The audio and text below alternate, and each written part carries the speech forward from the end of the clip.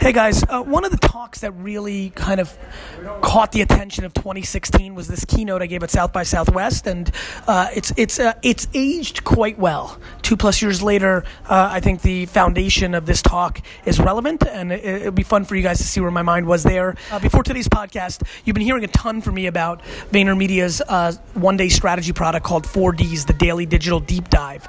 I've been pontificating, I've been excited about it, but my voice is only part of the equation. You've been hearing from me. Here's people that have actually lived it.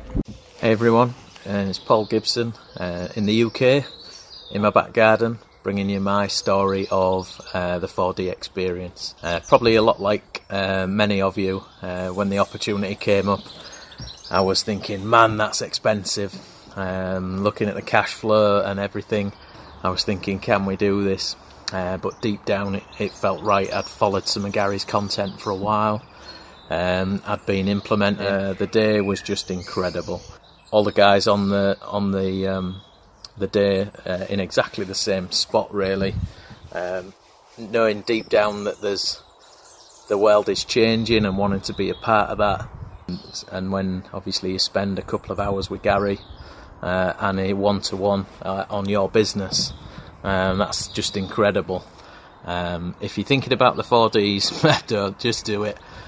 Just like everything else in life, go with what's in your dome, as Gary would say, and there's no real chance to take. Hi, I'm Tanya. I own a super small retail business, a seasonal business in Juneau, Alaska. And about 6 months ago, I decided to go to the 4Ds, which was a really big decision. Basically, it felt like a significant amount of money. And I was kind of a little bit concerned about being so small that I may not fit into, a high-rise in New York with information that would be applicable to me. Able to have somebody lead me and guide me, the masterminds, the geniuses, the wizards of VaynerMedia, spending an entire day just teaching us and training us in mindset, but also application. Massive, and has paid off tenfold already, just in redirecting me going forward in my business. There's a place for you at the table in that high rise, and you're gonna walk away feeling tall and grand and big and brighter and smarter and more capable than you ever possibly imagined. This is the Gary V audio experience. 'Cause we're gonna be legends. Gonna get their attention. What we're doing here ain't just scary. Yo!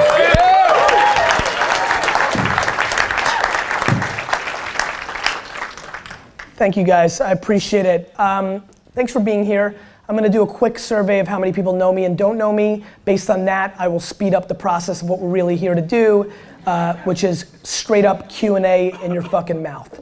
And so the mic is in the middle of the aisle now. You're more than welcome to start getting up if you got a question and getting in line, because I'd like to start answering questions as soon as possible. But before we get to that part, I'd like to get a sense of how many people do know my backstory, because then I'll set up the context for this Q&A. I'm also feeling a little bit awkward. I'm stunned that nobody's gotten in line yet. How many people in this audience actually really don't know who I am or don't know my spiel? Please raise your hand. All right, this dude didn't know me so well, he stood up. I get it, dude, fuck. Okay, so I'm gonna give a little context, not too much, because first of all, I'm humbled by how many of you know.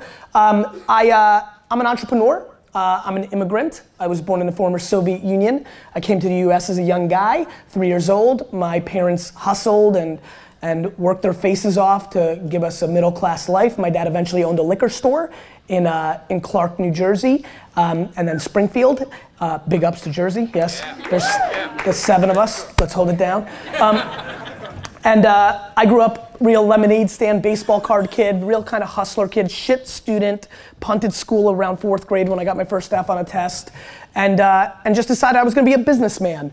Got involved in my dad's liquor store business as a 14-year-old, hated it. By the time I was 17, I realized people collected wine, and that kind of brought me into that ecosystem. Discovered the internet when I was 18. At that point, spent 20 minutes in my entire life when I was 18 years old on a computer, ever. So clearly very different than the youngsters in here. Realized that this internet thing was something real. Decided that I was going to launch a very early e-commerce business, and in 1996, I launched one of the first e-commerce wine businesses in America. From 1998 to 2005, and in that 5 to 7 year, 2003, 2005, that kind of range, I grew my dad's business from a $3 to a $65 million a year wine e-commerce and bricks and mortar store. At that point, after actually building a business, I thought it was an opportunity for me to talk about those kind of things. It first started, ironically, with me believing that this new thing, YouTube, was gonna be big. And so I started a wine show on YouTube that popped and created Wine Library TV. Anybody here ever watch Wine Library TV? Appreciate it. Thanks, Mom. And that went extremely well. That led to me understanding that the internet was changing, the one that I grew up with, and decided that I wanted to go all in on that world. It was actually South by Southwest 2008, a year after Twitter popped, that I kind of came here, really felt the energy, felt like the world was shifting, felt the internet was going into a very, very mainstream place, and decided to focus on it. A couple months later, but while actually meeting Blaine Cook, the original CTO of Twitter here, I invested in Twitter. I went on to invest in Facebook and Tumblr. In that 2008-2009 period, that went extremely well. I wrote a book called Crush It. It's good to see Stephanie Land in the audience. She's my, Steffi, you know what? Stand up. Stand up, Steph. This is my ghostwriter that I reference all the time. Let's hear it for Steph. There'd be no books without her. That's not a good enough clap. Imagine dealing with me, my absolute partner in crime in that world. And so, actually, we wrote Jab, Jab, Jab, Right Hook on the floor at South by Southwest for like 6 hours. Anyway, so this has been a very special place for me. I stumbled into kind of a tradition that I ended last year, which was a secret wine party. I used to ship wine down here and then pick a random bar and then tweet at it, and we'd have like a Twitter storm. It's a very special place. I'm really excited to be here again with all of you guys. What I'm here to do is do Q&A. Somewhere along my career, after Crush It came out, after my brother AJ and I started VaynerMedia, which is a social digital shop, I started doing more and more public speaking. And what I realized somewhere around 2012, 13, 14 was the Q&A part of my talk was where, very honestly, selfishly, I was able to separate myself. You know, in general, I don't do, as you can tell, slides, things of that nature, so that was good. I had a speaking style. I would context the room. This is gonna be a very different talk than, let's say, if this was Fortune 500 executives. You know, I was doing my thing, but it was the Q&A part where people realized that I was a practitioner. I'm very proud to not be a pundit or a social commentator or a guru or a thought leader. I'm proud to be a practitioner. I'm proud that I've now built 2 businesses. You know, Wine Library, I built in 5 years from 3 to 65. VaynerMedia, I built from 3 to 100 million in 4 years. These are real businesses, right? And these are not businesses of selling people on how to make money. This is not guru shit. This is real fucking business. And I take a lot of pride in that. And in the Q&A sessions is when I've been able to establish that. So I got selfish 18 months ago. A young man by the name of D-Rock came into my life, and we started making videos, and we started the Ask Gary Vee show, which has been very, very successful for me. I really enjoy it. I've really reconnected with a lot of you because I've been down, kind of head down for 2 or 3 years building Vayner in between Wine Library TV and the Ask Gary Vee show. And so it's been fun to kind of get back into the world with you guys. I'm enjoying the format. I decided to write a book about it because very honestly, the entire KPI for this whole execution the last 3 years is to allow me to come here, talk for 5 minutes, 7 minutes, create a little context for those that don't know, and really do what we're about to do, because I think it's the biggest value prop. You're more than welcome to go to this website. It's called YouTube. There's a fuckload of videos that could show you exactly what I could do here for the next hour, but what we can do with Q&A is actually get into the details. So with that, I would like to go into it. So thank you guys for coming. Let's clap it up for each other.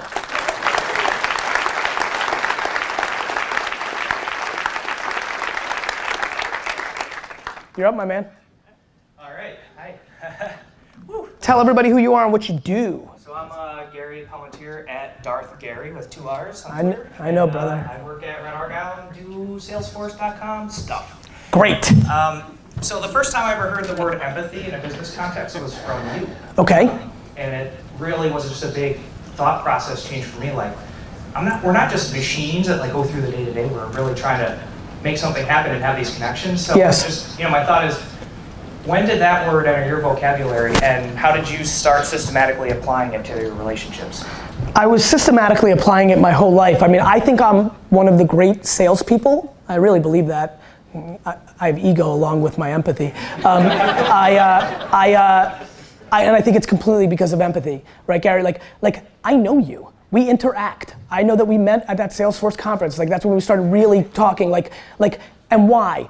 Yes, I'm caring, but like I understand that people, if they care about somebody else in return, enjoy those things. Like saying thank you for everybody that was walking in right now, that's important. Like it's an important process where it's funny. I actually often think am I using empathy as a good thing or even as a bad thing? I recognize its power. Like somebody acknowledging, just saying a hello, like actually giving a fuck is a real thing. And most importantly, if you understand what the other person is thinking, and you are a true salesperson, an operator and business person, you can reverse engineer it to get what you need to get out of the relationship. If I understand what the KPI is on the other side, I can reverse it. And I think the best salespeople in the world actually know the game that's being played when nobody's actually saying it. In corporate America, 95% of the things that are coming out of the mouth of my clients is not what really is going on. And so empathy has allowed me to figure out what they're really trying to do.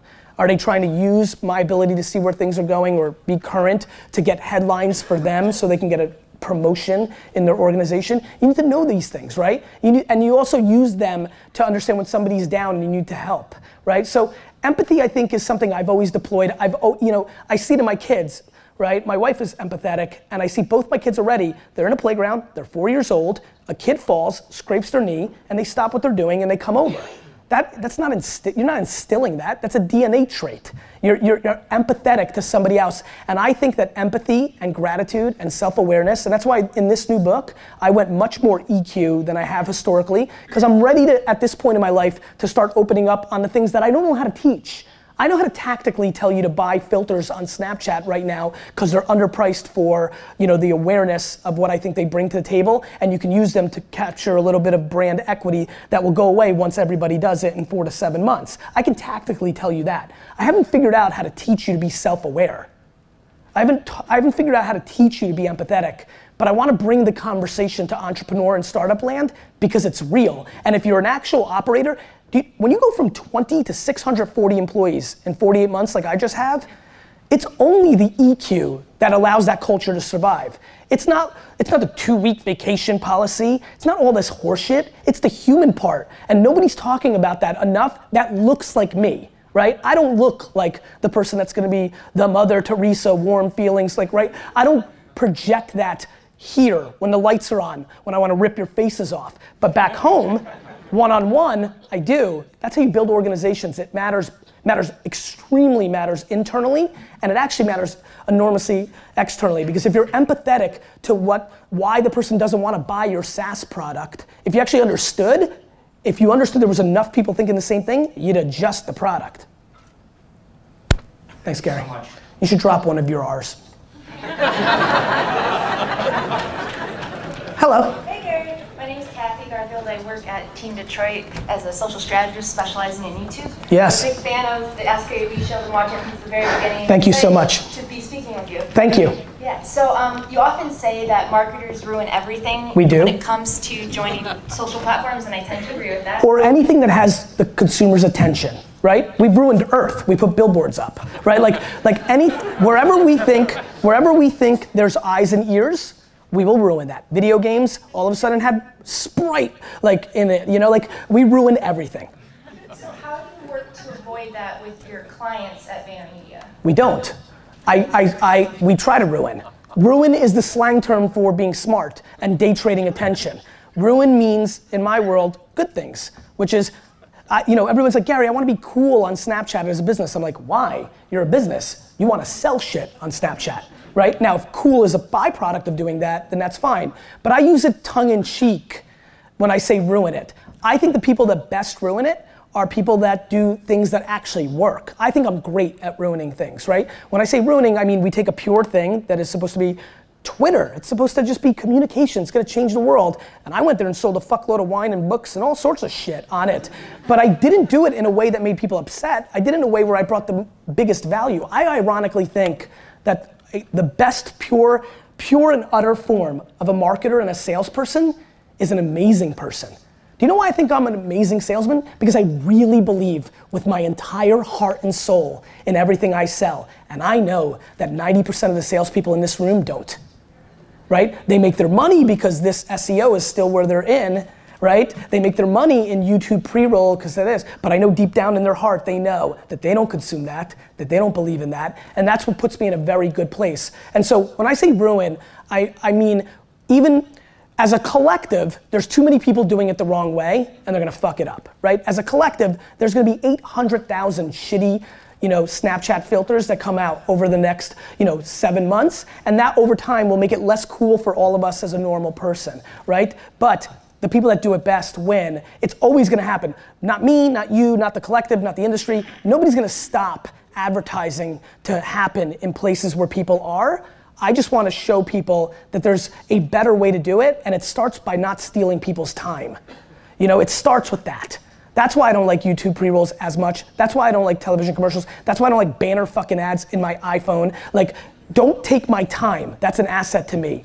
And so that's why the native movement or anything that can remotely look like that, to really answer your question, the people that can create the least amount of friction by still promoting their product win. That's why I think product placement in movies and television is going to be a much bigger business over the next 20, 30 years. Because it's a good way to integrate without stopping you from watching what you want or stealing your time.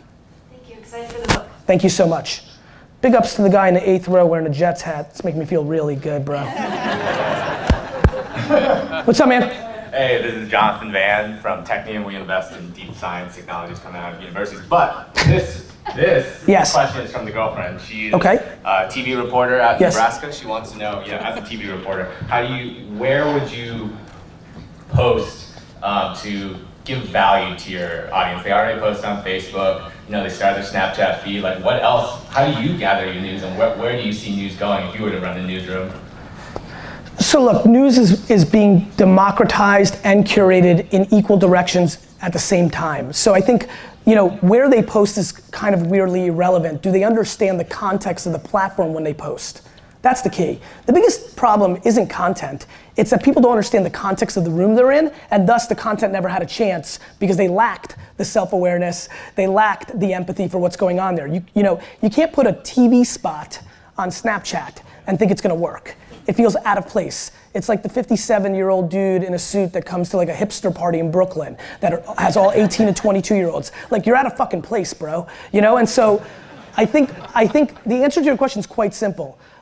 News will always widen and contract, right? There's plenty of people that curate. I get my news from Nuzzle, right? Which is that's where I get it, or my stream when I'm listening to people, I found out about Matt Forte signing with the Jets from the 7,000 people that tweeted at me in the second that it happened. So what do you think? I'm like, I think it's awesome, by the way. And so, I think for them, in the cliche middle America newsroom, they're usually, I'm generalizing, out of touch with what their audience wants in those mediums, and they're doing TV in social, and I think that's a mistake. And so I would tell her, for her own brand first and foremost, and then for the organization she works for, to start really relying on context. Understand what's really happening in there. Thank you. You got it. Hi, my name is Alan. Alan. I go by Poetry on Instagram, Twitter, and Snapchat. But basically, my question is on weed startups. Weed. Yeah. Okay. Cannabis. Yep, I heard it. Okay, so there is a company called Get Meta, backed by Y Combinator. They're calling it the Uber for weed. Everybody's calling everything the Uber of everything. Okay, yeah. Well, I'm the Uber of humans, bitch. Go ahead. The Uber of weed is actually really cool because you can type in your zip code and then live conference with a doctor, get your card, all that stuff. But I live in Houston, right? Okay. So that's illegal for me. Good. So it doesn't work, right? Okay. Now, the other dude, before you started talking about Steve? Yeah. Okay. The rise of the rest and everyone having an opportunity Okay. everywhere. So what about people who are selling or okay, I feel like drug dealers are entrepreneurs of like the purest form. Yeah. No, seriously, okay, so my question is, if somebody who was born into wealth, right? Yep. They live in Silicon Valley, that's cool. Yep. Okay, they need to get a $150,000 license a year, that's not. Don't get it twisted, man. Stop your hate real quick. Most people that get money from Silicon Valley don't come from fucking Silicon Valley. So stop it right there. But keep going. But I'm not letting you just cliche it, because that's bullshit. It's just not true. Okay. Go ahead. Okay, so now, an entrepreneur like me, what if I wanted to study cannabis? Then move to fucking Denver, bitch. Fuck Houston. No, why do I have to move to Denver though? Like, because that's the current law. Why do I hate Texas with all my heart? Because I'll tell you exactly right to your face. I hate Texas. Listen, I hate Houston more than you fucking hate the system right now, because I built a wine business where I shipped wine, and this fucking bullshit ass state took Specs money, the politicians, and blocked only one store from shipping to Texas, me, because I was at the top of the heap. I was doing $4 million in sales here, saving all Texas people money because I was creating competition, and the wholesalers, 3 of them, paid your fucking bullshit ass Houston politicians to block me from shipping here, and one day I got a letter and said, you can't ship here anymore. So what am I supposed to do? I can open a store in fucking Texas and throw down, or I can adjust. That's what you have to do. Nobody gives a fuck about your feelings, bro. No, but for real. And the reason I'm coming at you like this is I'm pumped for you. You're a kid. Like, don't cry about, here's the biggest problem. Bullshit entrepreneurs cry about the way they want it to be instead of reacting to the way it actually is. So you need to eliminate rich kids, because I was born with dick. I lived in a studio apartment with 8 family members on the size of this stage and split toilet paper, okay? So there's no excuse that most people that are born with wealth, bro, they lose, because they're soft. So if you're so angry, put it to good energy and go move to Denver, or enjoy 19 to 22, chill, then move to Denver, or wait for the laws to change. You can't cry about how it is. That's just never, ever, ever, ever the right move. Good. I would argue that there was not enough clapping for that part right there, and that the collective energy of this room is bullshit. Let's step it up. Fuck. That was some real shit. Steve, that was some real shit, Steve. And they're like, yeah, good shit. That was fucking real. Fuck. Sorry. Hey. Thank you, darling. What's cooking? My name is Maria Falford. I work for Capital One, and I'm a career coach and speaker on career strategy and social media. Love it. I am a fellow recovering immigrant. Great. From former Soviet Union. Amazing. And I have an utterly unoriginal question for you. No worries. Talk to me about public speaking. What is your #1 recommendation for being a powerful, effective, impactful public speaker who makes a difference? 100% of your energy and effort has to be completely predicated on what brings value to the audience. Most public speakers come up here, and you're gonna see it 87% of the time at this South by Southwest, the people on stage are doing press releases for their company to the audience, period. And so the reason I have a career is I come here, and the only thing, that was tough love for a kid that I want to win. I'm doing this because I want to bring value.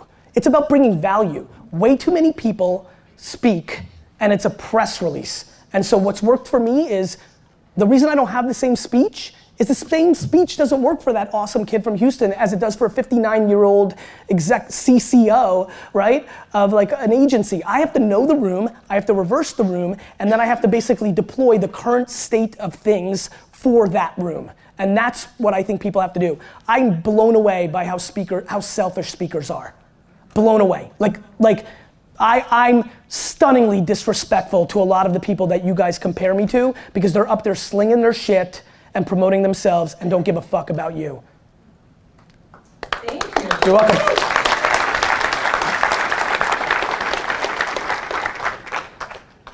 Hey. Hey. Thank you. Very excited to be be here. I'm Sarah Beebe, I'm from London. I wanted to ask you about your stamina, because you have superhuman stamina, and I love that. It's that weed. And I love that. I just wonder, as you were building different companies, Yes. can you expect people to work at the same level that you work at? I'm not even sure if I've met another human being that's willing to work at the level I'm at. So no, and you can never expect your employees to work at the level of the founder because it's your company and it's not theirs. And to expect, this is one of my biggest beefs with a lot of my founder friends. They're like, oh, they're not working as hard as me. I'm like, you own 94% of the company. What the fuck's the matter with you? Like, I never expect that. Keep going. No, I was just wondering, as you're building your company, you want to surround yourself by people, not people just like you, because that would just be weird and fucked up. Yes, and since they don't exist. And they don't exist, but how do you? Easy. I am worried about surrounding myself with the following. First and foremost, good human beings that understand that emotional intelligence trumps IQ in my building every day of the week. I can teach you the algorithm of the Facebook feed at the current environment. I can teach you why listening and big data can help you on Twitter. I can teach you that, hashtag culture within Instagram that makes it work. I can teach you to pay attention today to Musical.ly and Anchor and Peach and After School. I can teach you that. I can't teach you to not be a douchebag, And so first and foremost, it's EQ. Second of all, I one by one, Ben Ruby, Emily McDonough, Dan Grossman, I one by one these people and try to get to know them, and I've spent numerous minutes with these 3 hours to fundamentally understand what makes them tick. What do they want? Dan wants to be a big time DJ. Great. So then I will introduce him to, Avicii. And so what I do all the time is try to understand what matters to them, and it evolves. When Dan first started working for me, he wasn't married, right? So different things mattered. I'm mentally prepared to reverse engineer anybody that ever works for me and understand what makes them tick. I hate when people are like, millennials. There's no fucking millennials. There's no millennials. There's Rick, there's Carlos, there's Drew, there's people. And I have millennials that want to work their fucking faces off just to make another $100 because they love that fucking money, right? And then I have millennials who want to make, the money's fine, but they'll live in a studio with 40 people just so they can go to Coachella and drink $19 green juice, right? So, and here's the best part. I don't give a shit. I don't care how you want to live. I definitely don't want people to live the way I do because it's super intense and it's not normal. How do you stop your crazy levels of stamina scaring people around you? I'm never going to sleep again. No, listen, the things that I can't control, I don't worry about. If somebody gets scared and quits VaynerMedia, then they weren't able to see past the surface level of that, right? So I'm never scared. I know what my intent is, I know what my skill set is, and so I'm attracting the people that I want to attract, right? And so the people that are leaving, and they've all been here for 2, 3, 4 years, they know. We have a pretty amazing track record of who's still here and who's not, and that's building confidence, and that's building scale. And then, because I can't be everywhere, when somebody's crying in the girls' bathroom because this place sucks, because their middle manager isn't doing the right thing, well then Emily hears that, she can interact with that and say, you should go talk to Gary. And I'm the head of HR. And so I would say that that energy thing, I'm sure some people have been scared, but I'm way more energetic on stage and when I'm on than when I'm operating. When you talk to people that have worked with me for 3 or 4 years, they say that I'm overly patient. Nobody thinks that about me. You don't think that about me if you don't know me, right? I'm a big time listener. Nobody believes that. I just caught Steph's face, my ghostwriter, because she's always been fun for me to watch because she knows how my persona is, but she knows how we interact. She knows what kind of client I am in a world where she's got plenty of other people she ghostwrites for, and I have a funny feeling I'm at the top of her list of likability, even though if we named them all, it would seem like, oh no, he must be tough or too intense or this, that, and the other thing. So I don't worry about things I don't control. I don't expect anybody to be anything other than themselves, And then I think I work for them, and I need to put them in the best position to succeed. All three of the people I just mentioned are in very different positions than they were 12 months ago, and all right now, thank God, it's probably why I'm saying it, are in probably the best spots they've been at Vayner since they've been there. They're making the biggest impact and having the best time. And we've been through our trials and tribulations, right? And there's been the dinner when Dan decided, okay, he's not a douchebag, he's a good guy, right? Like, that's real. That's how. Awesome, thank you. You're welcome.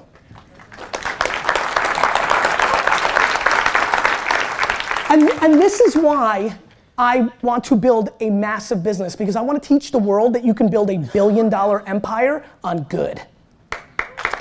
Like, there's no reason, this unfortunate narrative that affected a lot of my friends of Steve Jobs, like it became the move to be a dick because you're gonna get the best work out of people. Listen, I'm not Steve, I'm me. I'll tell you right now, I'm 40. So far, here's what I got for you. People work way better when you deploy honey than vinegar. Like, you can get the best work out of people. I've gotten much better work out of people because they're guilted to let me down versus being scared of me. Get the fuck out of here. My man. Gary. Yes. Thank you for being here. Thank you. What's your name? Gabriel Murillo from Baton Rouge, even though my badge says Bacon Rouge. And I'm loving Daily B, and I want to give out. Dude, let's go back to this Bacon Rouge thing. I think there's something here. I'm telling you, it's great food in Louisiana. But D-Rock, I want to give a big shout out to D-Rock for making. Let's hear it up for D-Rock. D-Rockefeller. He's getting fancy. Flew private last night. An operator, hustle, work hard, but I would love to hear what you have to say when you measure your personal growth and your business growth. How do you know with your new book coming out, or VaynerMedia, or your phone, that you're growing and you say, I'm succeeding or not? From an individual growth perspective? Yeah, well, every the day. business is easy, right? Like, I was just talking to my book people, we've sold a fuckload more of these than the last one, so they're happy. So that's easy, we're winning. The personal part is, I'm in a funny spot with personal growth, man. I've been pretty happy and pretty content with where I am mentally for a very long time. I fully believe that I was gifted to see the positive in everything. The reason we have a good culture is I suffocate under negativity. I can't breathe. And so, it's just a byproduct of my own thing. I'm always growing. We're all always growing. I'm a better version of myself. I can feel it. Even on this tour, I've never gotten feedback like this.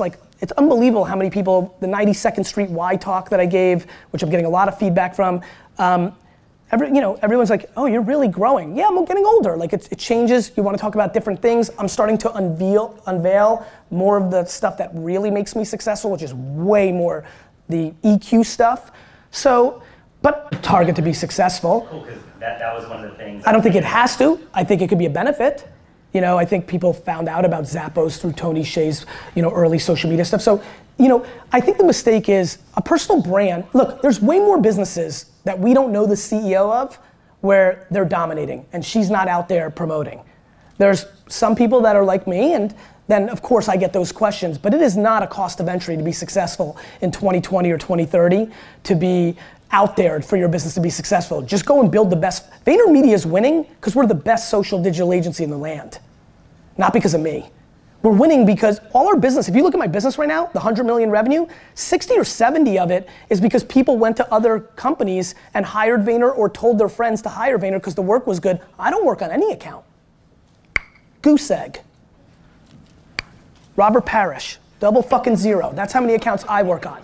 So I don't think you have to be at the front. Retail needs to worry about what's about to happen over the next 20 to 30 years, which is every person in this room is going to get product delivered to them within an hour. And in that world, they don't need Best Buy. They don't even need Amazon. The products you sell in Best Buy are gonna sell to consumers direct in their home on 1 hour delivery. That's what they need to worry about. Cool. Thanks, Brad. Hi, I'm Katie Costello. Super excited to be here. I'm originally from Buffalo, go Bills, but just moved to Chicago. I know. Love-hate relationship. There's no love part of that relationship, just so you know. I mean, we're gonna win the Super Bowl this year. Just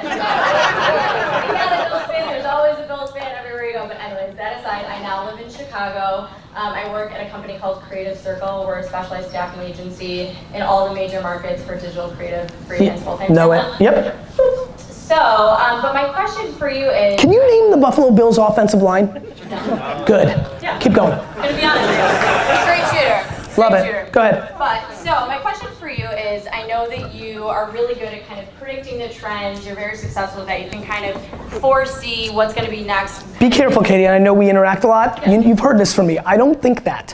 I think I just move fast when it's obvious. I think you've got a good pulse on it. I think I'm willing to fucking work, right? Like I think I'm willing to stay up from 1 to 3 even though I'm busy as shit and play with Musical.ly when it's obviously in the top 25 of the free app store for months at a time and I'm baffled that people in this room don't know what it is. I would agree with that. Cool, keep going.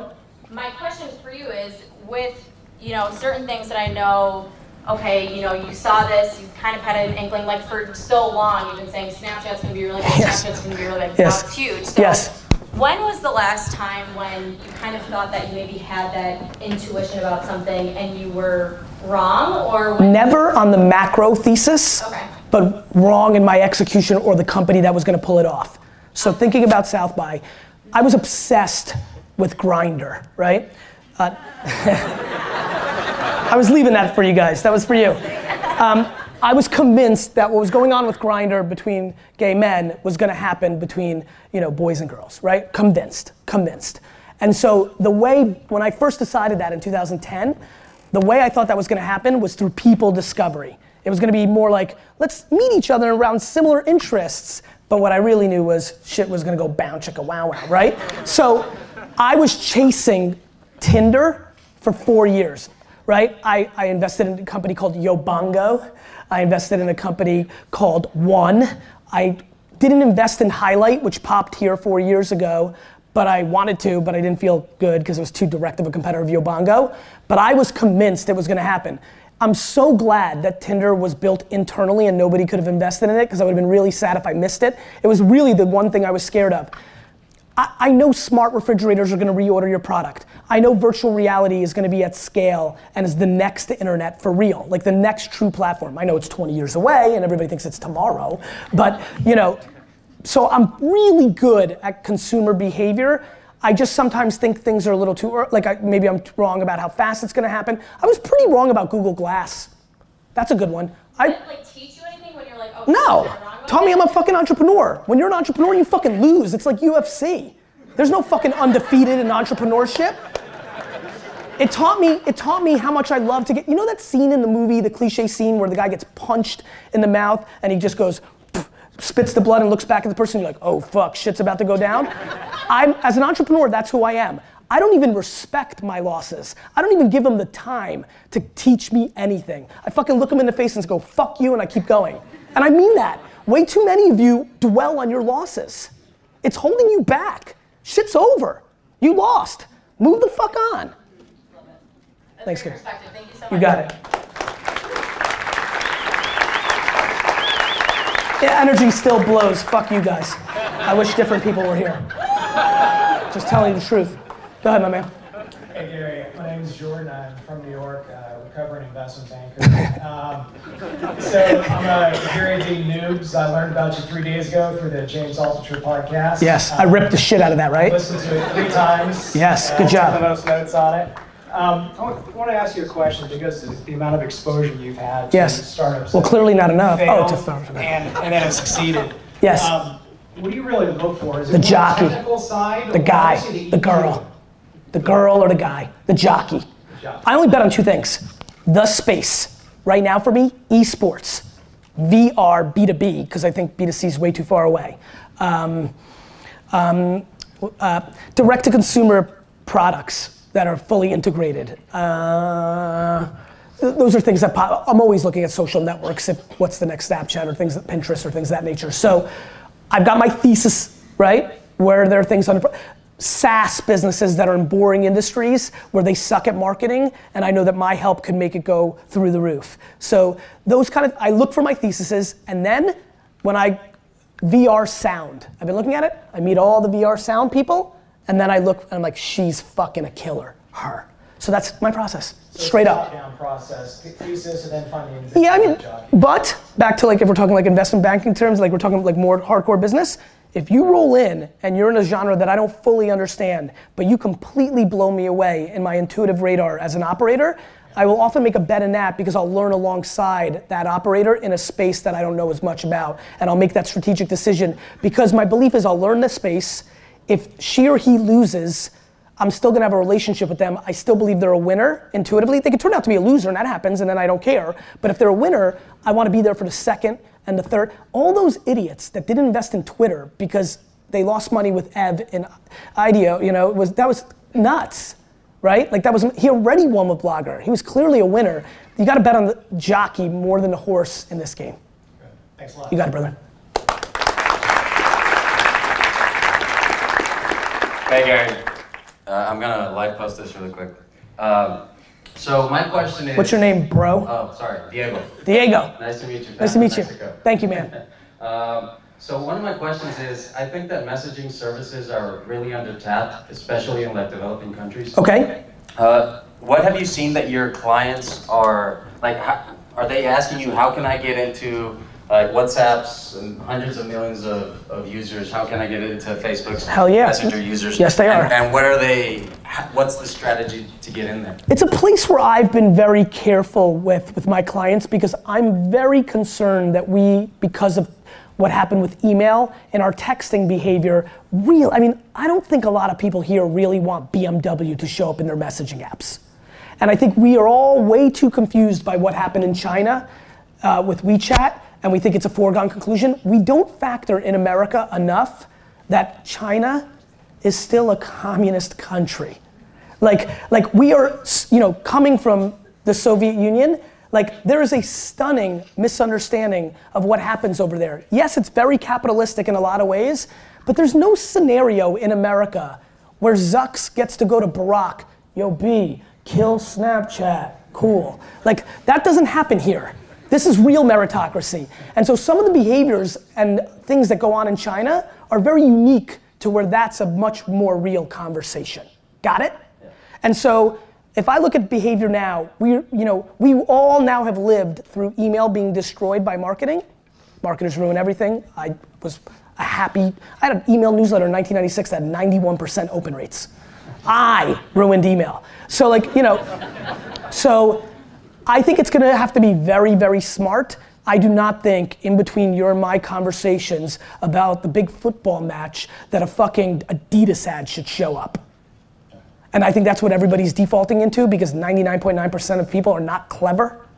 And I think we need to figure out how to make it work. And I think it could, but I think there's dumb ideas right now of how it's gonna work. And I think we really don't want it. Yep. Thanks. You got it. There we go, a little bit better. Thanks, Katie. Hi, Gary, Nina from Norway. Hey, Nina. From Co, Head of User Engagement. What do you think is the most interesting platform right now? You mean like an app or overall platform? I'm thinking about Instagram, Twitter. Got it. Yeah.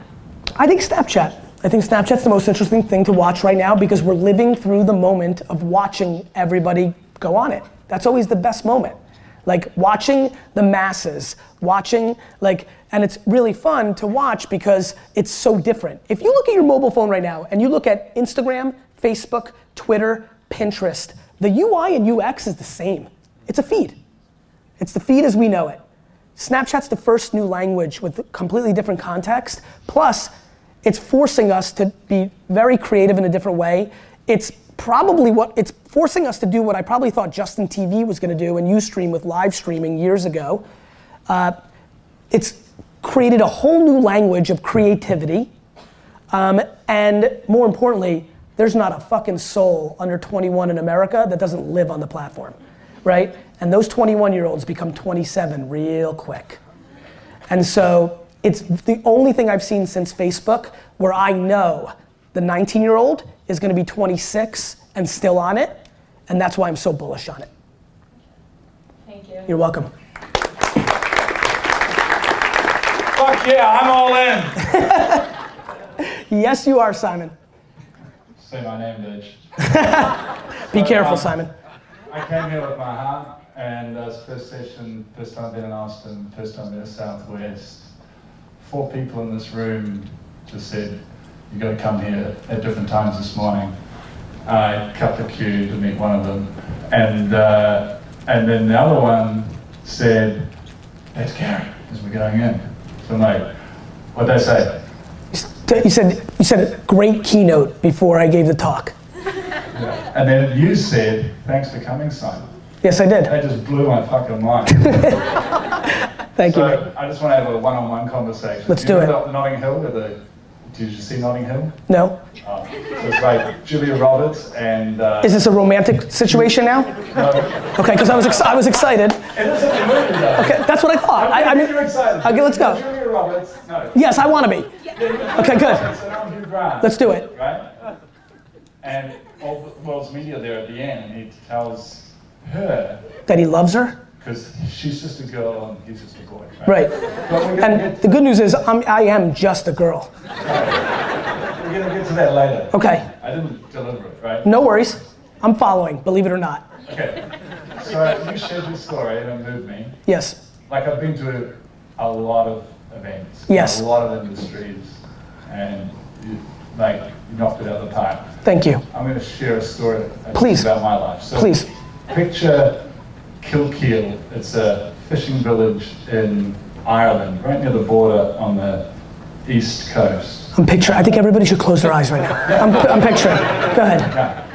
And it's 1878. Yes. And there's a potato famine. Okay. And this guy has to take his family out of Ireland. So they go to the west coast of England and they try farming there. The mother and the father die. The 2 boys, who are labourers. Yes. They're all labourers. Yes. No I understand. Right?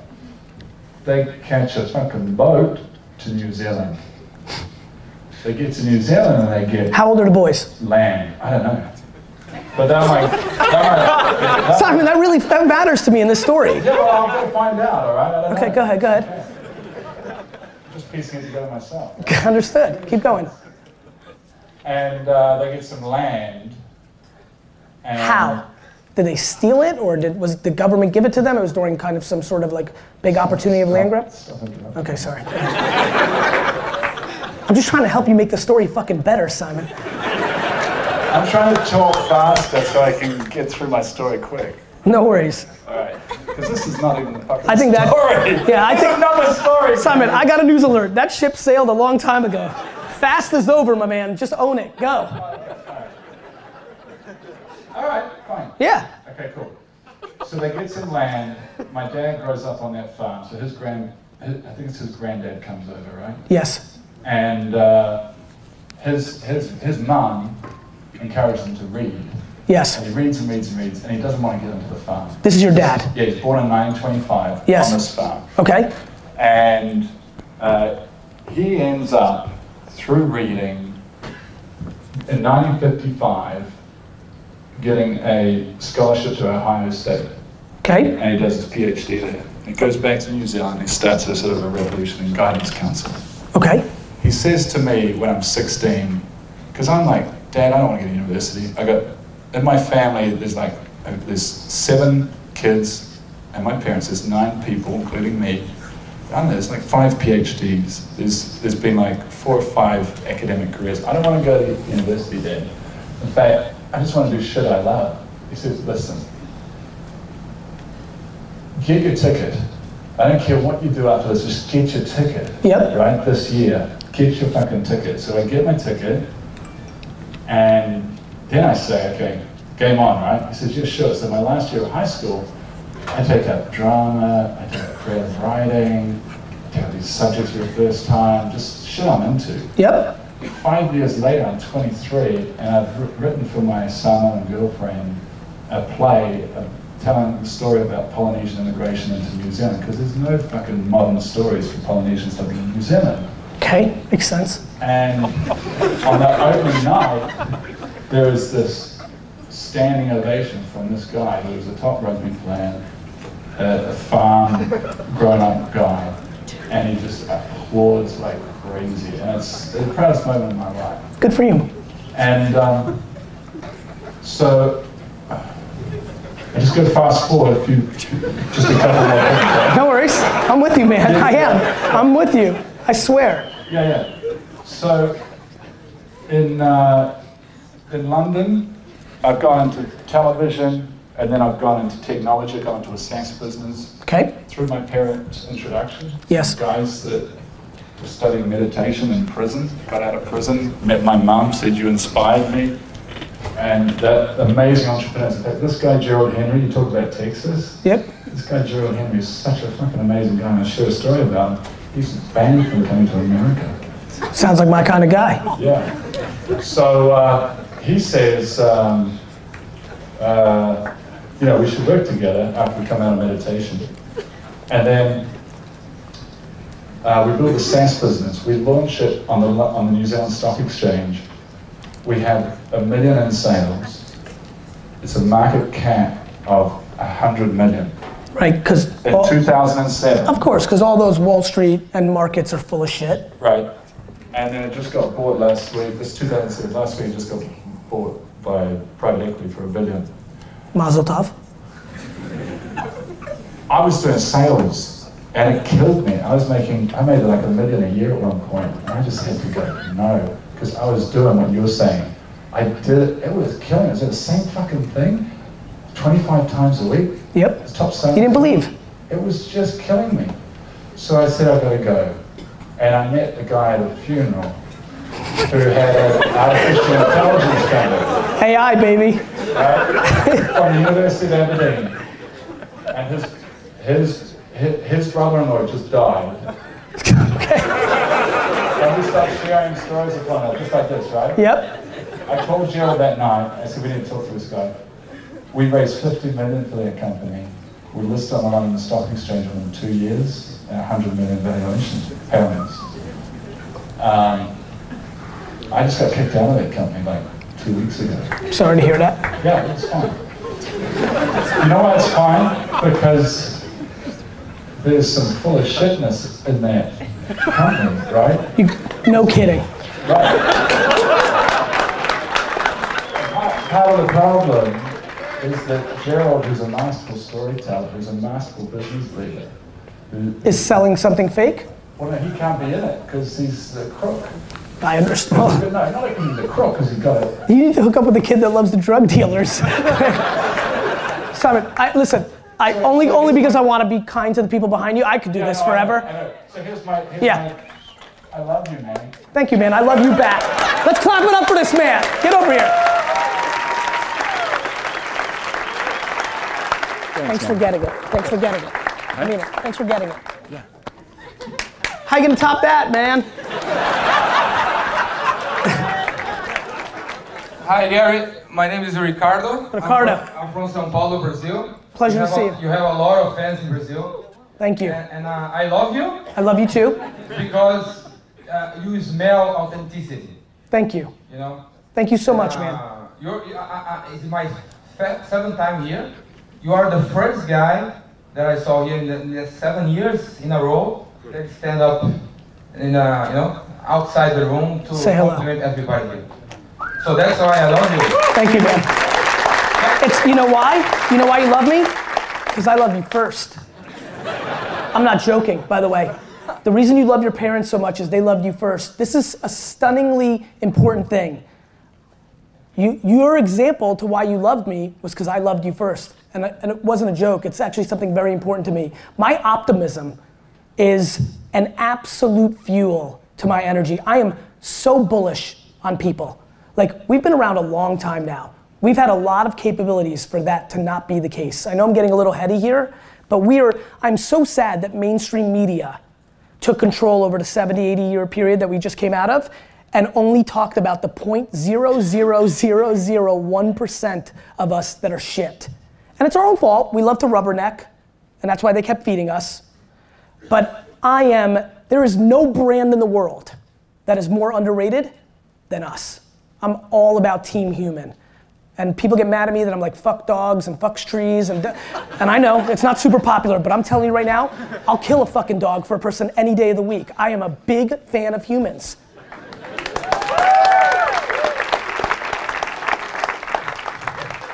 Don't tweet out, I'll kill a dog, out of context. Out of context. Don't be mean. Make the context. Make the context. Go ahead, my man. Well, my question is, you are very authentic, but the business world, not so much. That's my opportunity, my man. Let's make a situation Yeah. where you, something happens to you when you check media, Yeah. and you have to go and work for Coca-Cola. Won't happen. Won't happen. I can't even. Let's make. Like, I can't. Alice from the world, I don't know. You're better off saying, make pretend you turned into a fucking dragon. But the question is, I'm asking you because maybe some people here, or myself, works in a place where suits and meetings and Leave. No, yeah, but that's it. Yeah. Here's why. Let's say that I don't want to leave. Let's start over. Let's start over. Let's start over. But let's say that I don't want to leave. Let's start with why you don't want to leave. Well, maybe it's my. You like your car? My father's company. Well. No, but what advice would you give to some people here? Some people here that can't. I don't know. They are fathers, parents. Here's. Ready for this? That's right.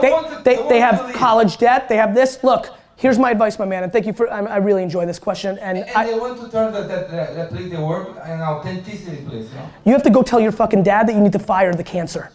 No matter how much they earn, no matter how good they are, if they're the number one earner, the single best driver of your business, you need to fire them because they're killing it from the inside. That's number one. For everybody else, look, I'm not some great philosopher. This is simple shit. One at bat. This is it. You're gonna die. Like, I don't understand. Here's what I don't understand. And this is a very good, thank you so much, because this is actually the next thing I'm gonna want to talk about after I'm done with this whole thing. I want to talk about complaining. I want to talk about complaining. If you were making your bed, you have to sleep in it, and you need to shut your fucking mouth, right? You are more than welcome. I've met hundreds of people that have left their jobs making good money when they had college debt, 18% compounded interest, because they needed their mental health to be happy, and they were willing to take a step back, and in a 7-year period, they won. Because happiness drives everything. You collectively are not patient enough. Your lack of patience is killing you. And your need of things is killing you. I don't need a fucking watch. I don't need a fucking whip. I need to be happy. One fucking at bat. Go spend more time with 80 and 90 year olds. You know what? And I think 3 of you will do this. This is why I'm giving this advice. Go do something I did a long time ago when I was charting my thing. Why don't you go do some public service and go to a nursing home and help? I'm asking you to do this, by the way. Go spend 3 times, 4 hours of your life. Go there to be selfish for you, not because you're a nice person and you're helping. I went because I was selfish. I wanted to go fuck with people that lived it. I wanted to hear what the common themes were. And there's only happy people and unhappy people. And the only thing was, did they do it what they wanted to do versus not? I'm the happiest because I'm doing exactly what I want to do. You will not hear me publicly complain ever, or privately, that I miss my kids. That's my choice. I'm working hard, too hard. So I don't have the audacity to complain about it. You're more than welcome to leave your dad's company. You're more than welcome to leave Coca-Cola. You've got other things, but you're caught up in the machine. Get the fuck out of the machine for a second and think about what you're doing here. You're gonna die. You get one chance. You got so lucky. Do you know the math behind being a human being? Every person in here fucking won the lotto. You won. You're a fucking person. Not a ladybug, not a tire, not this mic. This guy's, you suck. So listen, it's hard. I left my dad's business. Not so easy, right? But you're in control of your life. And so there's only 2 conversations for you. You go and tell Pops, this guy, Javier, needs to get the fuck out of here. I don't give a shit that he's fucking killing it. Nobody likes him. He's cancer and he's selfish.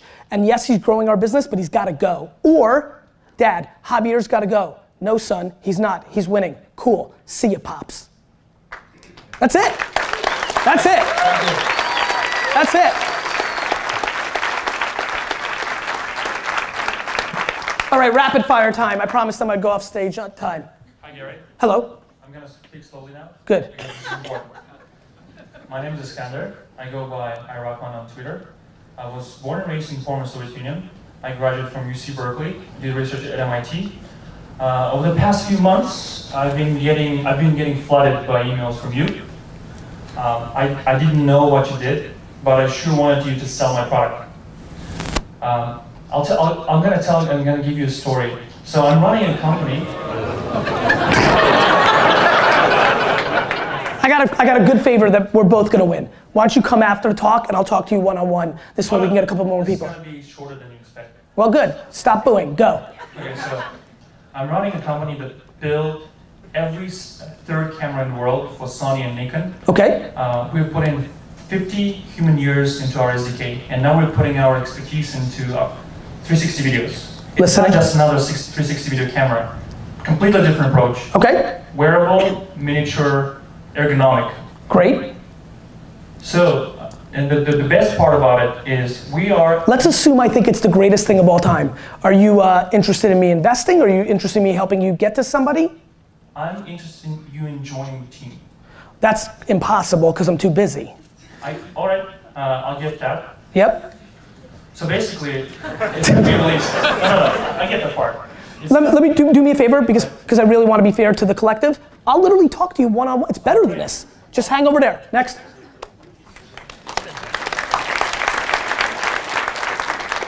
Thanks for coming. My man. Hello, Gary. Hello. Big fan. Been a big fan for a while. Awesome.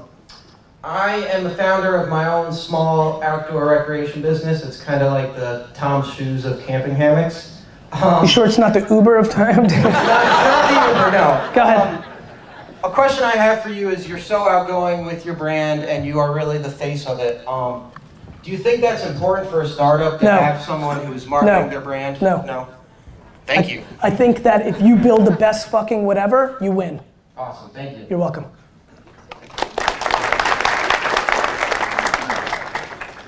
Hey Gary. Promised. Yeah. My name is Ethan Simonton. Habitstacker.com. I build habits through experiments, living on the street, not eating, those types of things. Interesting. I totally agree with you. Not enough of us are hustling. We're complaining too much. Yep. But we're not doing the fucking work. Yes. Right? So, I also know you believe that entrepreneurs are born and not made. I believe big time, all time great entrepreneurs that build $1 million companies have to have that DNA to go there. I believe everybody here can be the best version of an entrepreneur, but that might be a $200,000 a year business because you weren't gifted with LeBron's skills or Beyonce's. I think it is a skill. Yes, keep going. Now, so my question for you is, can you hustle your way to being an entrepreneur? No, but you can hustle your way instead of making an $83,000 a year business to a $337,000 a year business. Hard work is the single variable that can accentuate. Also, there's a lot of people in this room that were born with body types that I would even look better for the 2 years worth of work that I put in, or worse. Like, we can't discount DNA in entrepreneur land because it's not convenient. Some of you aren't good enough. But you'd be unbelievable number 3s and 7s. The number 19 guy, the number 27 girl at Facebook made the right decision to not start their company. Got it? Like, we are not deploying enough self-awareness, but hard work is the variable to maximize your success. Thank you. I gotta go, right? I really do, right? Like, there's no kind of like, there's no gangster like you have a lunch thing and I can still do it. They're just like, yeah. Couple more questions. No, they're pretty aggressive. I love you. Real quick. I want to do some sort of weird contest. Take a selfie. Right now? Yeah, you with everybody behind you, man. Have everybody go up there and take a selfie with everybody behind you. She's bringing it. I'm definitely not doing that because I like to fight the system. I love you. See ya.